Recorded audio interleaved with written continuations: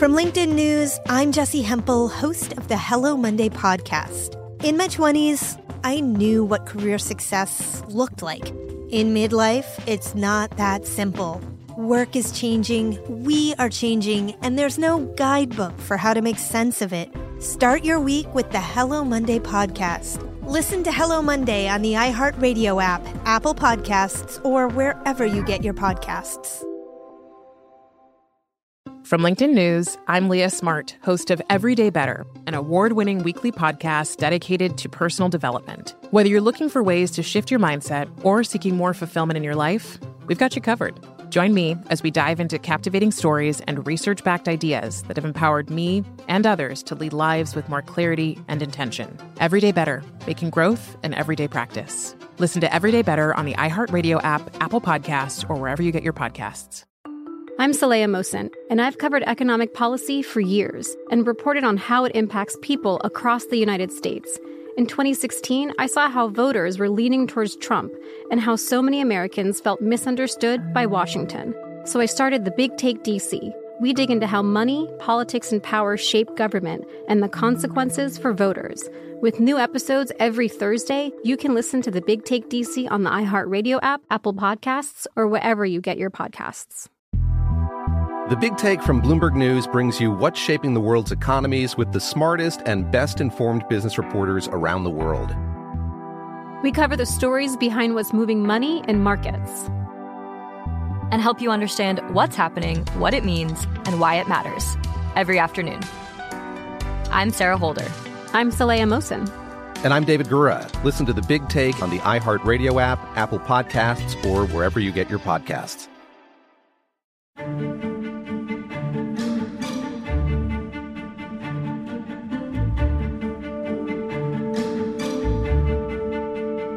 This is Lee Habib, and this is Our American Stories, and we tell stories about everything here on this show, including your stories. Send them to ouramericanstories.com. They're some of our favorites. Up next, we continue with our recurring series about the curious origins of everyday sayings, the stories behind them. Here to join us again is Andrew Thompson, as he continues to share another slice from his ultimate guide to understanding these mini mysteries, these mini stories of our precious English language. A nest egg is savings that are set aside for later use, which a person tries to add to.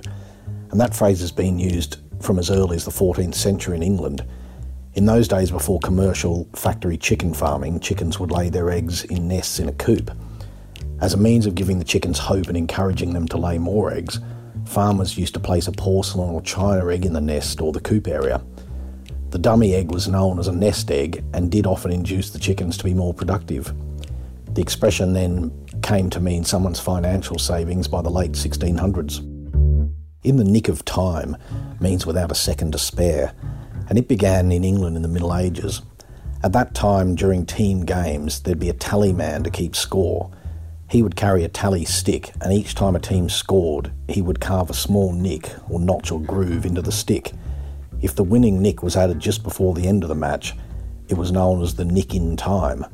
The expression later became known as in the nick of time. 19 to the dozen means to be going at a very fast pace, and it originated in the Cornish copper and tin mines in the 18th century in England. Pumps were a necessary piece of equipment at the mines and were used to clear out the excess water that had been used in the mining or that had come in as a result of flooding. Hand pumps were used to clear the water until the advent of steam-driven pumps. While the traditional hand pumps were slow and labour-intensive, the steam pumps were fueled by coal and were highly efficient. When running at maximum capacity, they could clear 19,000 gallons of water for every 12 bushels of coal burned, and that's where the 19 to the dozen came from. To say no dice means something is futile or nothing is happening, and it began in America in the early 20th century. Gambling was illegal in many states at the time, so if a game was interrupted by the police in a raid, men went to great lengths to hide their dice when challenged. Courts would throw out illegal gambling cases if no dice could be proffered as evidence. No dice meant no conviction. This led some gamblers to even swallow their dice to avoid arrest. The expression was then used colloquially by the 1920s. No such thing as a free lunch means you never get anything for nothing and there's always a hidden cost. And it began during the 1840s in America. Bars and restaurants at the time began offering a free lunch to any customer who'd buy a drink. However, the free lunch was usually something insubstantial like a salty snack, which did little more than encourage the patron to drink more and spend more money. It soon became apparent that after a free lunch, people were spending more money than if they'd just paid for a proper lunch in the first place. This technique became a lucrative way for establishments to make money, and many even advertised the free lunch in local newspapers. Not worth his salt means to be ineffective or not deserving of one's pay. And it derives from Roman times. Before the invention of canned goods and refrigeration, salt was a valuable commodity in the preservation of food. Roman soldiers received some of their wages as an allowance of salt. This was known as a salarium, which takes its root from sal, the Latin word for salt, and our modern-day word salary actually derives from it. If a soldier did not perform well and was not up to scratch, it was said that he was not worth his salt. The expression "nothing is certain except for death and taxes" means literally that only those two things are the certain things in life. And it began in 1726 with a book by Daniel Defoe, who wrote Robinson Crusoe, but the book was The Political History of the Devil, where he wrote, "Things as certain as death and taxes can be more firmly believed." But it was Benjamin Franklin who coined the phrase and made it widespread. In writing about the new constitution in a letter in 1789, he wrote, "Our new constitution is now established and has an appearance that promises permanency, but in this world nothing can be certain except death and taxes." Off the cuff means to carry out a task spontaneously or without preparation. And it's a phrase that relates to public speaking from the 1800s, when men wore shirts with detachable collars and cuffs, which made them easy to clean.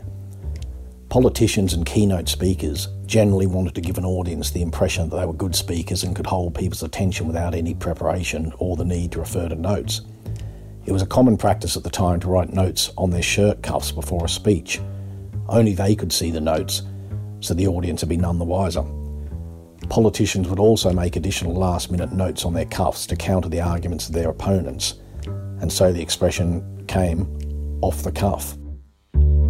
On a wing and a prayer means to be hopeful but unlikely to succeed, and it's another expression that stems from World War II. The story goes that an American pilot flew back to base with one wing of his plane badly damaged. The other men at the base were amazed that he hadn't crashed, and he told them that he'd been praying the whole way in. Another pilot then coined the phrase when he said, "A wing and a prayer brought you back." The phrase then got worldwide attention when it was referred to in two Hollywood films, Flying Tigers, starring John Wayne in 1942, and A Wing and a Prayer in 1944. Coming in on a Wing and a Prayer was also a patriotic song released in 1943 that popularised the expression. And a great job, as always, on the production by Greg Hengler. And a special thanks to Andrew Thompson. He had us laughing out loud here in the studio, the whole crew. So many of these short stories, and they are a series of short stories about phrases, are laugh out loud funny.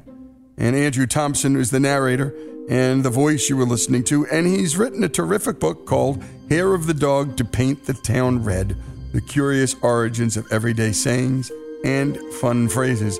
I particularly was laughing at Nest Egg because we're raising 8 chickens. And at key times, when we want the chickens to be a little more productive, we throw in a fake egg. And it works. They think somehow that they need another one. We have no idea why it works, but the fake egg has proved to be, well, a great way to get more eggs. So many good stories. Andrew Thompson on the curious origins of everyday sayings, here on Our American Stories.